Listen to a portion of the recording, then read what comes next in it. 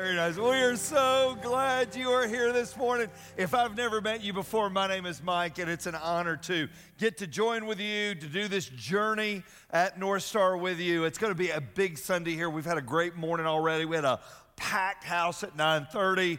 We had overflow. We had a full house in True North.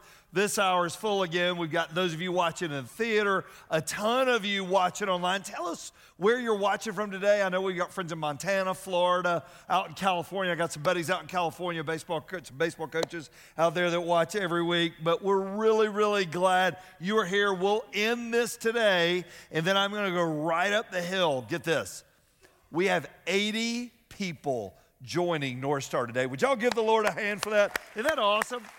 It's the second largest membership class we've ever had outside the very first one where there was nobody that was a member. All right, and so it's pretty awesome. So we get to do the journey this afternoon. It's going to be a lot of fun, but I'm really, really glad you're here. We're in week 2 of a series on prayer. Last week, we talked about how do I pray when I don't know if anybody's listening, and we talked about what it meant for God to be our good Father and how he hears us and how he listens to us. Today is how do I pray when I don't even know why I'm here, why I'm occupying the space. So I want you to do me a favor. Take your Bibles, turn to the book of Matthew. Matthew chapter 6 is where we're camping out for this series. We're going to go to some other passages later, but Matthew 6 is the core of where we're going to spend our next few weeks. It is known as the Lord's Prayer. You hear a lot of football teams pray it. You hear a lot of baseball teams pray it.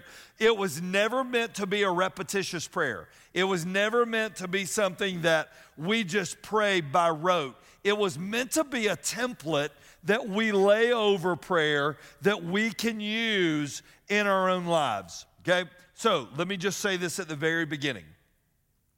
None of us have figured out all there is to know about prayer. Is anybody here perfect in their prayer life? I'd love to invite you up. All right, and so, but how many of y'all go, prayer's still something I struggle with? Raise your hand. Okay, so we're all in the same boat. We're all in the same boat.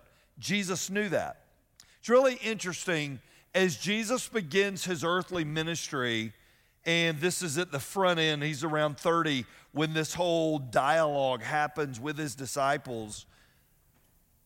Jesus lays out for them how to pray. Why? Because he knew that as simple as the concept can be, that it's us talking to God, it's not easy. We got a lot of life, we got a lot of stuff, we got a lot of things that stand in the way of this conversation, and that's what we're going to talk about today. So would y'all stand with me in honor of reading God's word together?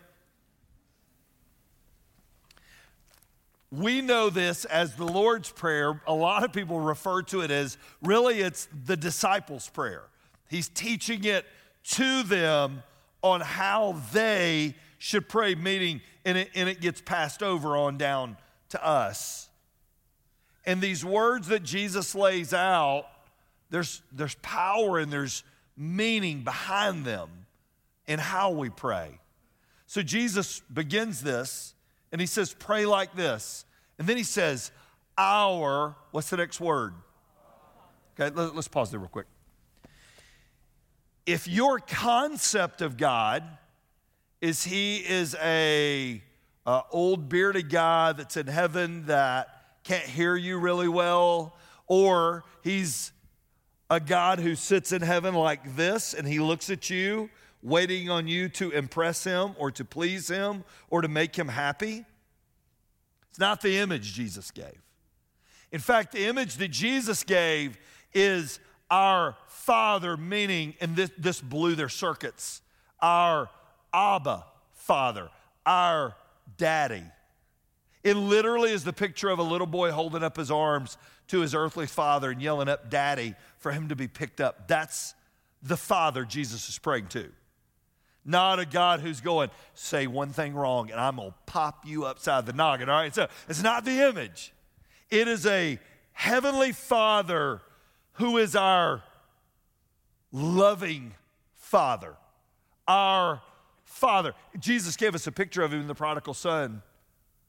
The son takes all his dad's money, he spends it, he wastes it, takes his inheritance, wild living, ran out of food, decided to go home, and while he was still a long ways off, here's what the Bible says about this father. He saw him, he picked up his cloak, and he ran to meet him. And then when he met him, he wrapped his arms around him, and he covered his faces in kisses. That's the father you're praying to. Does everybody get this picture? It's not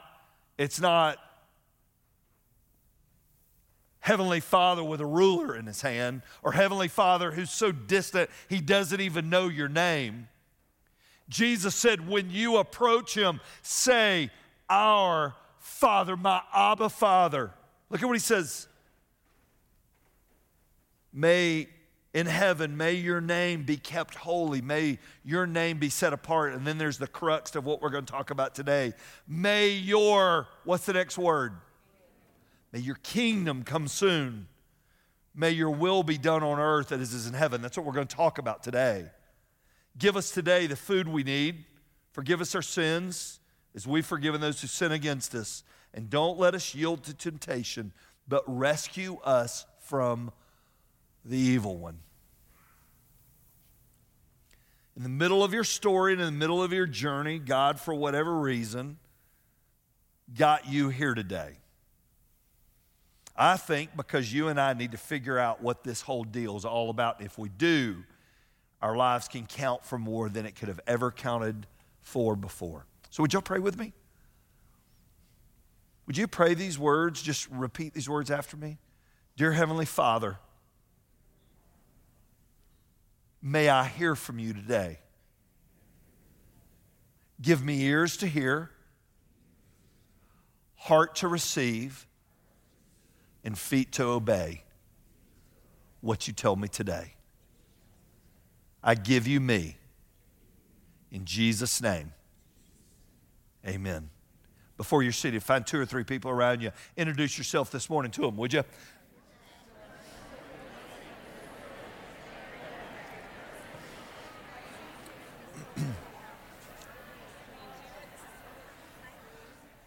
So today, there's a lot of times at North Shore you come, I got three points. Well, today's a lot.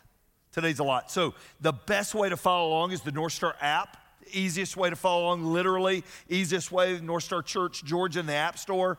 If you've got a piece of paper out or you got the sermon note sheet on the way in, you got a pen, pencil, lipstick, mascara, blood, whatever you're writing with, there's some great content to write down this morning, because when you hear this, it's really easy to go, what did Jesus mean when he talked about this kingdom?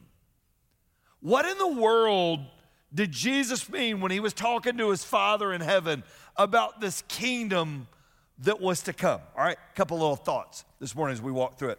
God's kingdom is a spiritual kingdom, not a physical kingdom. His kingdom's a spiritual kingdom. It's of a spiritual realm. You and I know this. This is earth. This is what we know. Paul says that there's a thin veil between earth and heaven. There's a spiritual realm. I heard a great pastor, he said it literally is the room next door. We just can't hold it, we can't touch it, we can't see it, but we know it's there. There's a spiritual kingdom, and it's not a physical kingdom, which throws us. We get the whole physical kingdom piece, but look at the next part. God's kingdom is present wherever he rules and reigns as the king over people's hearts. So God's kingdom is present here whenever we say, Jesus be the king of my heart. And we're going to spend our time unpacking that today. So God's kingdom is present whenever and wherever we give him access to our heart to be in charge of our heart. Here's the word I want you to write down. Ready? It's the word surrender, right? It's when we say, I'm not in control. So here's the crazy part. So time out real quick. I want to make sure we all get this. Is Jesus king whether I recognize him or not? Yes or no? Yes. Our answer to that is not indicative of whether he's king or not, but we have a choice whether he's the king daily of our hearts. You know that we can push away this kingdom. We can push away his rule and reign. It's possible to refuse God's rule because I want to be in charge. I want to call shots, and we'll talk about all that. Alan Redpath, great author and writer, he said it this way: before we can pray, thy kingdom come, we must be willing to pray, my kingdom go. I really wish I hadn't read that, because I do. I like my kingdom better, right? I like calling the shots in my kingdom. God's kingdom is present whenever and wherever we allow him to be the king over people's hearts. God's will is done perfectly in heaven. Next little blank there. Don't you look forward to heaven? You know, as I get older, I know a lot of people in heaven now. Don't you look forward to a place where there's no more sickness, no more pain, no more cell phones, no more to-do lists? I look all throughout Scripture. I don't see the recording of anybody wearing a jacket in heaven.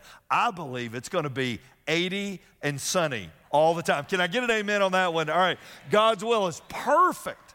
It's perfect there. It's perfect. No pollen, nothing, right? I mean, it is, God's will is going to be done perfectly in heaven. God's will is not done on earth most of the time. So I'll say this.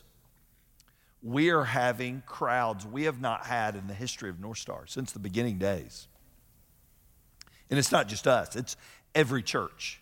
But do you know that even with that happening, it's still 89% of people in our community, they don't go to church anywhere and they don't think about God at all. God's will's not done on earth most of the time. That's why there's evil. That's why there's darkness. You don't have to cut the TV on for long to know that God's will is not done in most places. I mean, I just get to the point, I don't even watch the news. What happened on the news? It was bad. That's all I can tell you. All right, it was bad. Final thing, God's will is done progressively in our hearts as followers of Jesus. It's a progressive will. God's will is done progressively in our hearts. So let's talk about this. So let's talk about this progressive will of God. Scripture says it's God's will that all men would come to know him. So the day that I say yes to Jesus, I step into God's will for my life.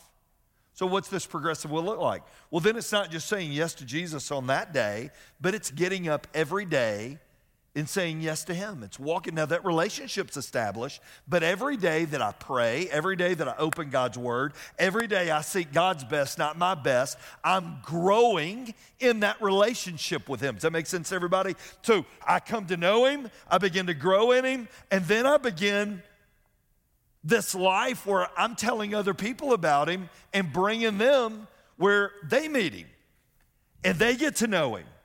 And they go bring other people with them. And then they go back. Y'all know how this is how. Y'all didn't just end up here. There were 11 disciples who figured this out, and they lived it. And here we sit in 2023. It's the progressive will. And I love this phrase. We got it from a pastor out in California, but it was so good. We will do a sermon series off this one year. We're unfinished people with unfinished stories. You're never going to be perfect here. You'll always be in process. We are unfinished people with unfinished stories. We're all working, but we're not going to arrive here. There's nobody perfect. There's Jesus. That's it. So let me ask this question. How many of you have ever done something you look back and say, you didn't even have to tell me it was a sin. It was a sin. I regret it. I shouldn't have done it. It may have happened one time, it may have happened many times, but you can look at a point in your past, any age in here, and you said, I did something that I know wasn't God's best. Would you raise your hand? Okay. If you didn't raise your hand, you just did it. You lied in church, all right? So God you busted you, all right? But some of us have had so much of that, we probably should get up both hands and stand and get a spotlight on us, right? That's our story. Listen, we are all a work in progress. God's progressive will. I'm a 2 steps forward, 1 step back guy, right? I'll do well and then I don't do well.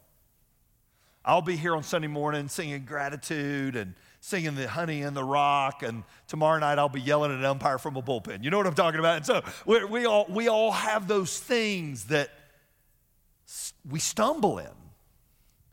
God's will is done progressively in our hearts as we follow Jesus. Everybody look at me. You are a work in progress. You have not arrived, and you will be a work in progress till the day you go meet Jesus. That's a fact. That's a fact.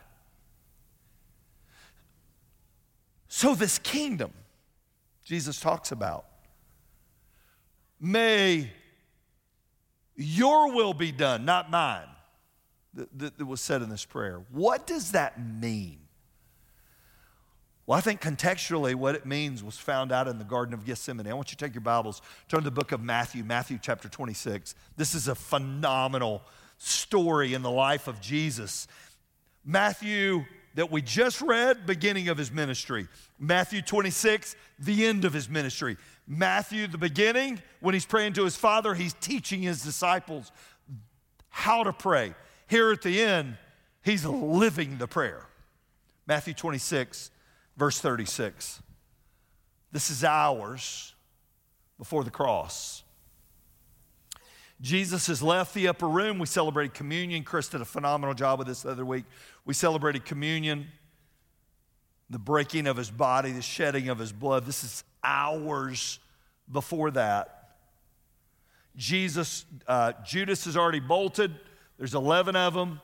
Jesus knows that he is going to be arrested shortly. He knows that he sees the cross. And we get this. This is a phenomenal story. Look at Matthew 26, verse 36. Then Jesus went with them to the olive grove called Gethsemane. It's the press. And he said, sit here while I go over there to what? What's he going to go do? So he was in turmoil. And he went to pray to his Father. He took Simon Peter, Zebedee's 2 sons, James and John, and he became anguished and distressed. Everybody look at me. I don't think Jesus was anguished and distressed a lot. I think James and John looked at him and went, this is not normal. This is bad. This is really bad. You would think their guard would be way up. Look at what he told them. My soul is crushed with grief to the point of death. Stay here and keep watch with me. I need you guys on full attention. Peter, James, John. Yes or no question. Softball question. I'm going to give you a simple toss-up question here. Do you think they could see the pain in Jesus' eyes? Yes or no? To let you know we're all a work in progress. He went on a little farther. He bowed with his face to the ground, praying, my Abba Father, if it's possible, please let this cup of suffering be taken away from me. I know what this is going to feel like. I know what I'm about to walk through. If it's okay, will you just let this pass from me? Yet, I want your will to be done, not mine. I don't want this, but if this is what you want, I'm good with it. Then he returned to the disciples, and he found them. What were they doing? Nothing like good friends, right? Nothing like some good friends. He said to Peter, couldn't you keep watch with me even 1 hour? Keep watch and pray so that you will not give in to temptation. Within hours, Peter's going to give in to temptation.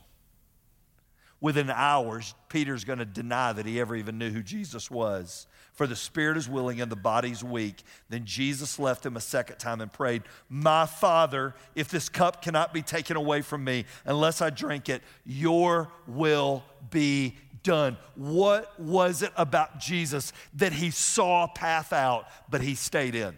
What was it about Jesus that he saw, I can get out of this thing, but I would rather stay in this thing?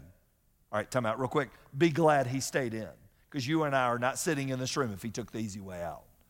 There is no cross and there is no empty tomb if there was no cup of suffering. So what does it mean to pray for God's will to be done? All right, I'm going to say this and we're going to dive in.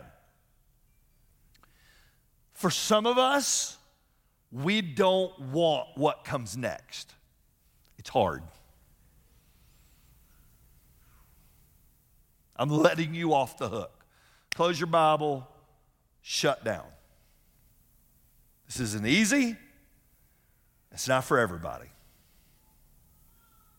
You know, the Bible says that there were lots that began to follow Jesus till things got hard, or he would say something hard, then they would go away. I'm telling you, these words on what it means aren't how we pray for ourselves. I never wake up and go, Lord, send suffering my way. Lord, make this time. I don't pray like that. What does it mean to pray that God's will be done, not mine? Number one, it means that I'm praying to help me learn to be content. If at all possible, let this cup of suffering be taken away from me, yet. Here's what Jesus was saying in the garden. God, I don't want it. I don't want to drink it. The suffering that's to come. Here's the words, though, and I want you to write these words down. But I trust you fully.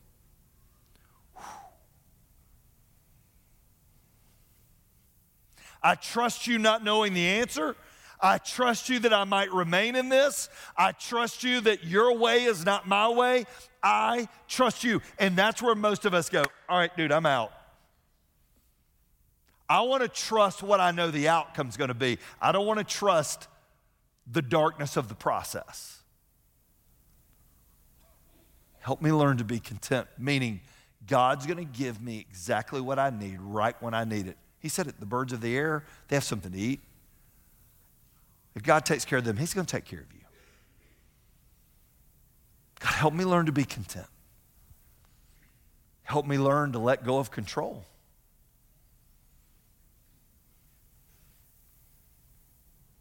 Help me learn to let go of control. Help me learn to not be in charge. Oh, we all like being in charge. We love. So people have asked me, have you ever gone to an escape room with your family? No, we'll kill each other, all right? It ain't going to happen, all right? Because I'm going to be in charge and I don't have any idea what I'm doing, but I'm going to be in charge because I like being in control. I drive everywhere I go. If we're ever with a group, who's going to drive? I'll drive. I'm the worst driver in the bunch, but I'm going to drive. Why? I like being in control. See, here's what it means to give up control. Here's the word. I want you to write down this word. It is the word I used a few moments ago. It's used all throughout Scripture. It means I surrender. I surrender. God, your best, not my best. God, your will, not my will. I surrender. Not my will.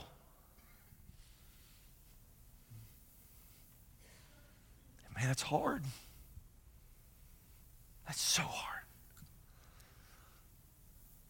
So when we brought our firstborn home from the hospital and they stayed in our house for a couple years and we moved and Casey was starting school at a brand new elementary school. We just moved and it's the first day of school. And I told Ann, And so we sent our children to school. I have nothing against homeschool. For Ann and I, homeschool would have meant mathematics, would have been ESPN, deduct the Braves scored 9, the Mets scored 2. What was the difference? All right, and so that would have been our mathematics, and Ann would have done percentages while they were shopping. All right, and so we felt like we needed to send our kids on to school. So I remember telling Ann the first morning, I was like, baby, you can't handle it. I can handle it. You let him go with me. I can handle it.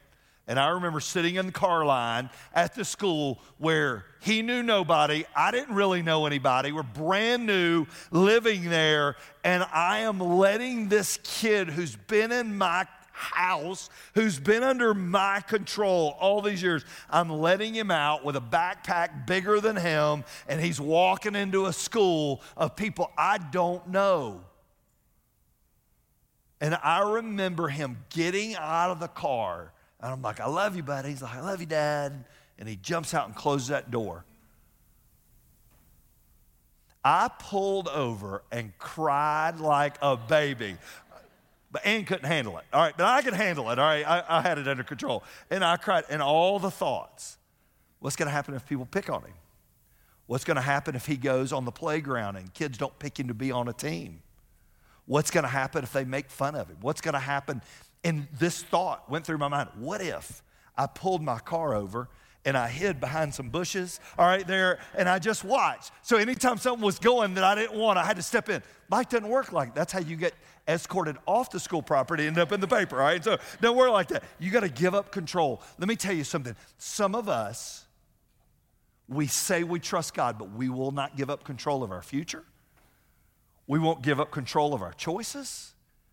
We won't give up control of our tomorrow. Why? Because we think we know more than God does. Everybody look at me. You have no idea. He does.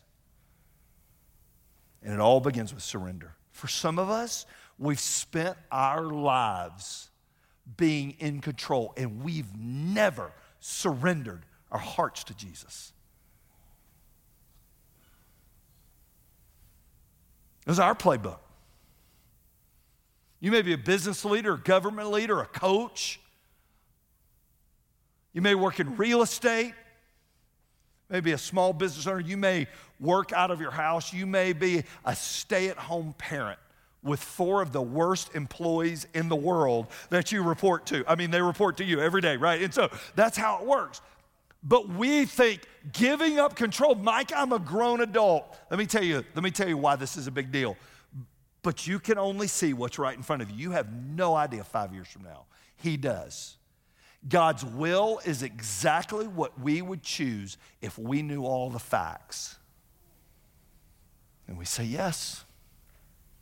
And I surrender. We pray also the prayer, God, help me learn to obey. Help me learn to obey. I want you to write a little phrase, and it's one of my favorite phrases, day by day. Salvation is a one-time decision, and it's lived out in day-by-day decisions the rest of our lives.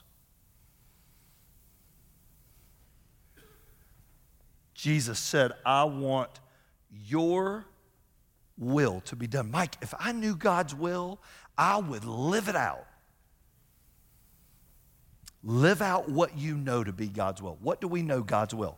So listen to what we said. Romans 12, 1 and 2. Now, understand this. I'm going to repeat something. I don't have it in front of me. This is like a mashup of like 8 different versions of Romans 12. All right? But I want you to listen. Listen to what Paul said. Offer your bodies as living sacrifices.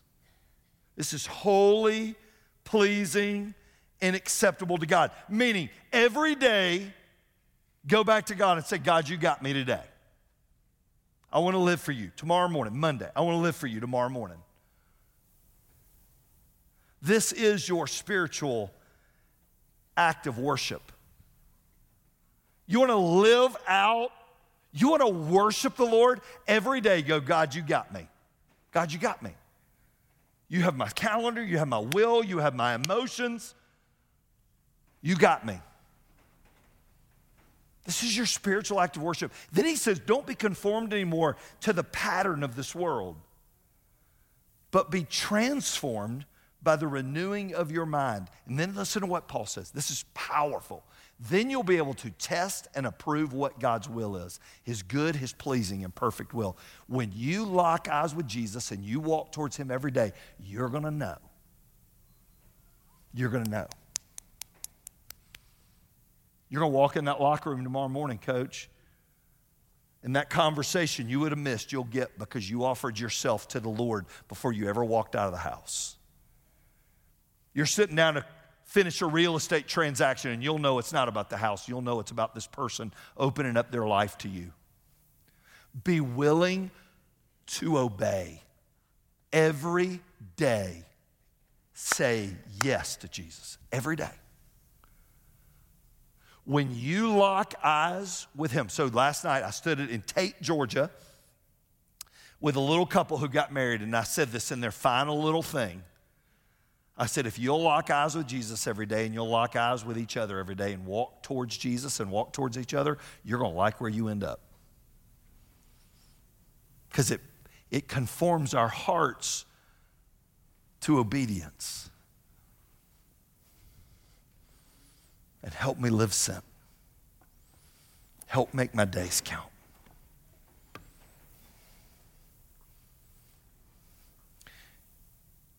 Your days are numbered. Do you know that? Do you know that Scripture says your days were written in a book before every one of them came to be? That little dash on tombstones represents our entire life, whether it's 30, 40, 50, 60, 70, 80, 90, or 100 years, ever how long it is. I used to want to be 100. Man, I'm 54, and I know how I feel now. I don't think I'm going to make it, all right? And so I don't see it coming. That little dash. Did I live it for me? Or did I live it for somebody else? As you unpack God's kingdom and his will for your life, you'll find out his will for your life is not you. His will for your life is other people. And how you use that dash to bless others.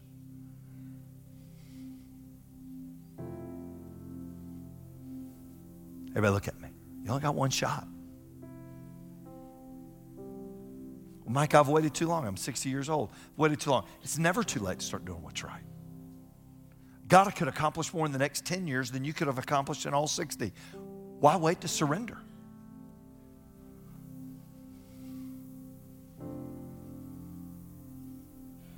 You were sent here on mission. If God's only purpose for your life was for you to meet him, on the day you said yes to Jesus, he would have taken you home. But he left you here. Why did he leave you here? Because he's got something you can do, nobody else can do like you. You've got a skill set. You've got a gift somebody else doesn't have. Are you using it daily for him? Are you wasting it? Are you wasting it?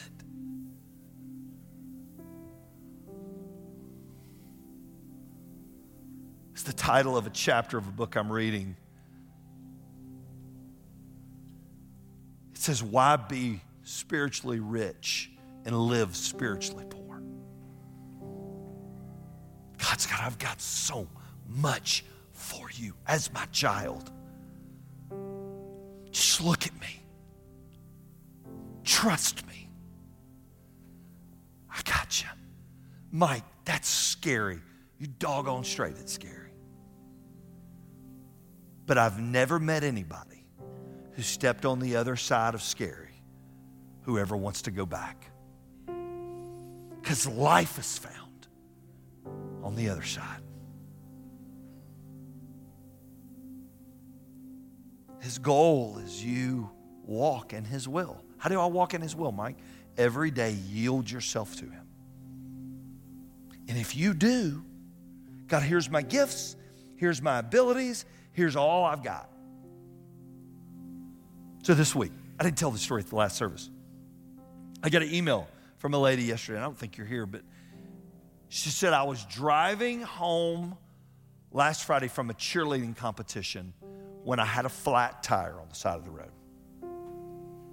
She said, my I was in there with my daughter and some of her friends, and we're sitting there in the driving rain thinking, what are we going to do? And these two men from your church pulled over with their Live Scent magnet and said, how can we help you? And changed their tire on the side of the road. One of them was Mike Lindeman and a friend of his, Glenn. And so I wrote her back yesterday and I said, you should be so thankful. We have a lot of Mikes on staff. Mike Lynch, Mike Wynn, Mike Lindeman. You got the right Mike pulled over, right? Because if I'd have pulled over, I'd have been like, can I hold an umbrella for you while you change your tire? I don't know if I'd have been any help. But in that small moment, they used the gifts and abilities God gave them, and they lived Scent. Did he have somewhere to be? I'm sure he did. Mike's got 4 kids at home. I'm sure he had somewhere to be. But his heart was entwined with God's heart, and he didn't miss his moment. Nor should you. Would you pray with me?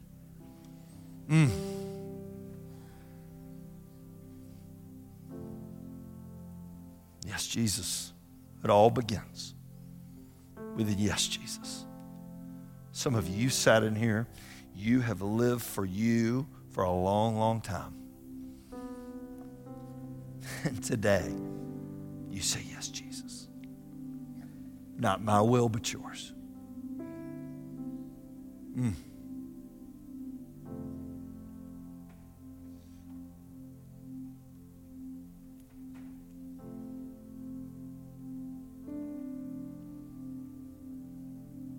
Jesus, thanks for meeting with us today. It's in your name that we pray. Amen. Would y'all stand with me? Here in Compass, watch it online, the theater. There's a song that's been sung for years that really should be our prayer song as we begin our day every day. So you may not normally sing, but I challenge you to. And make this old song that was sung by our parents and our grandparents your prayer to the Lord today.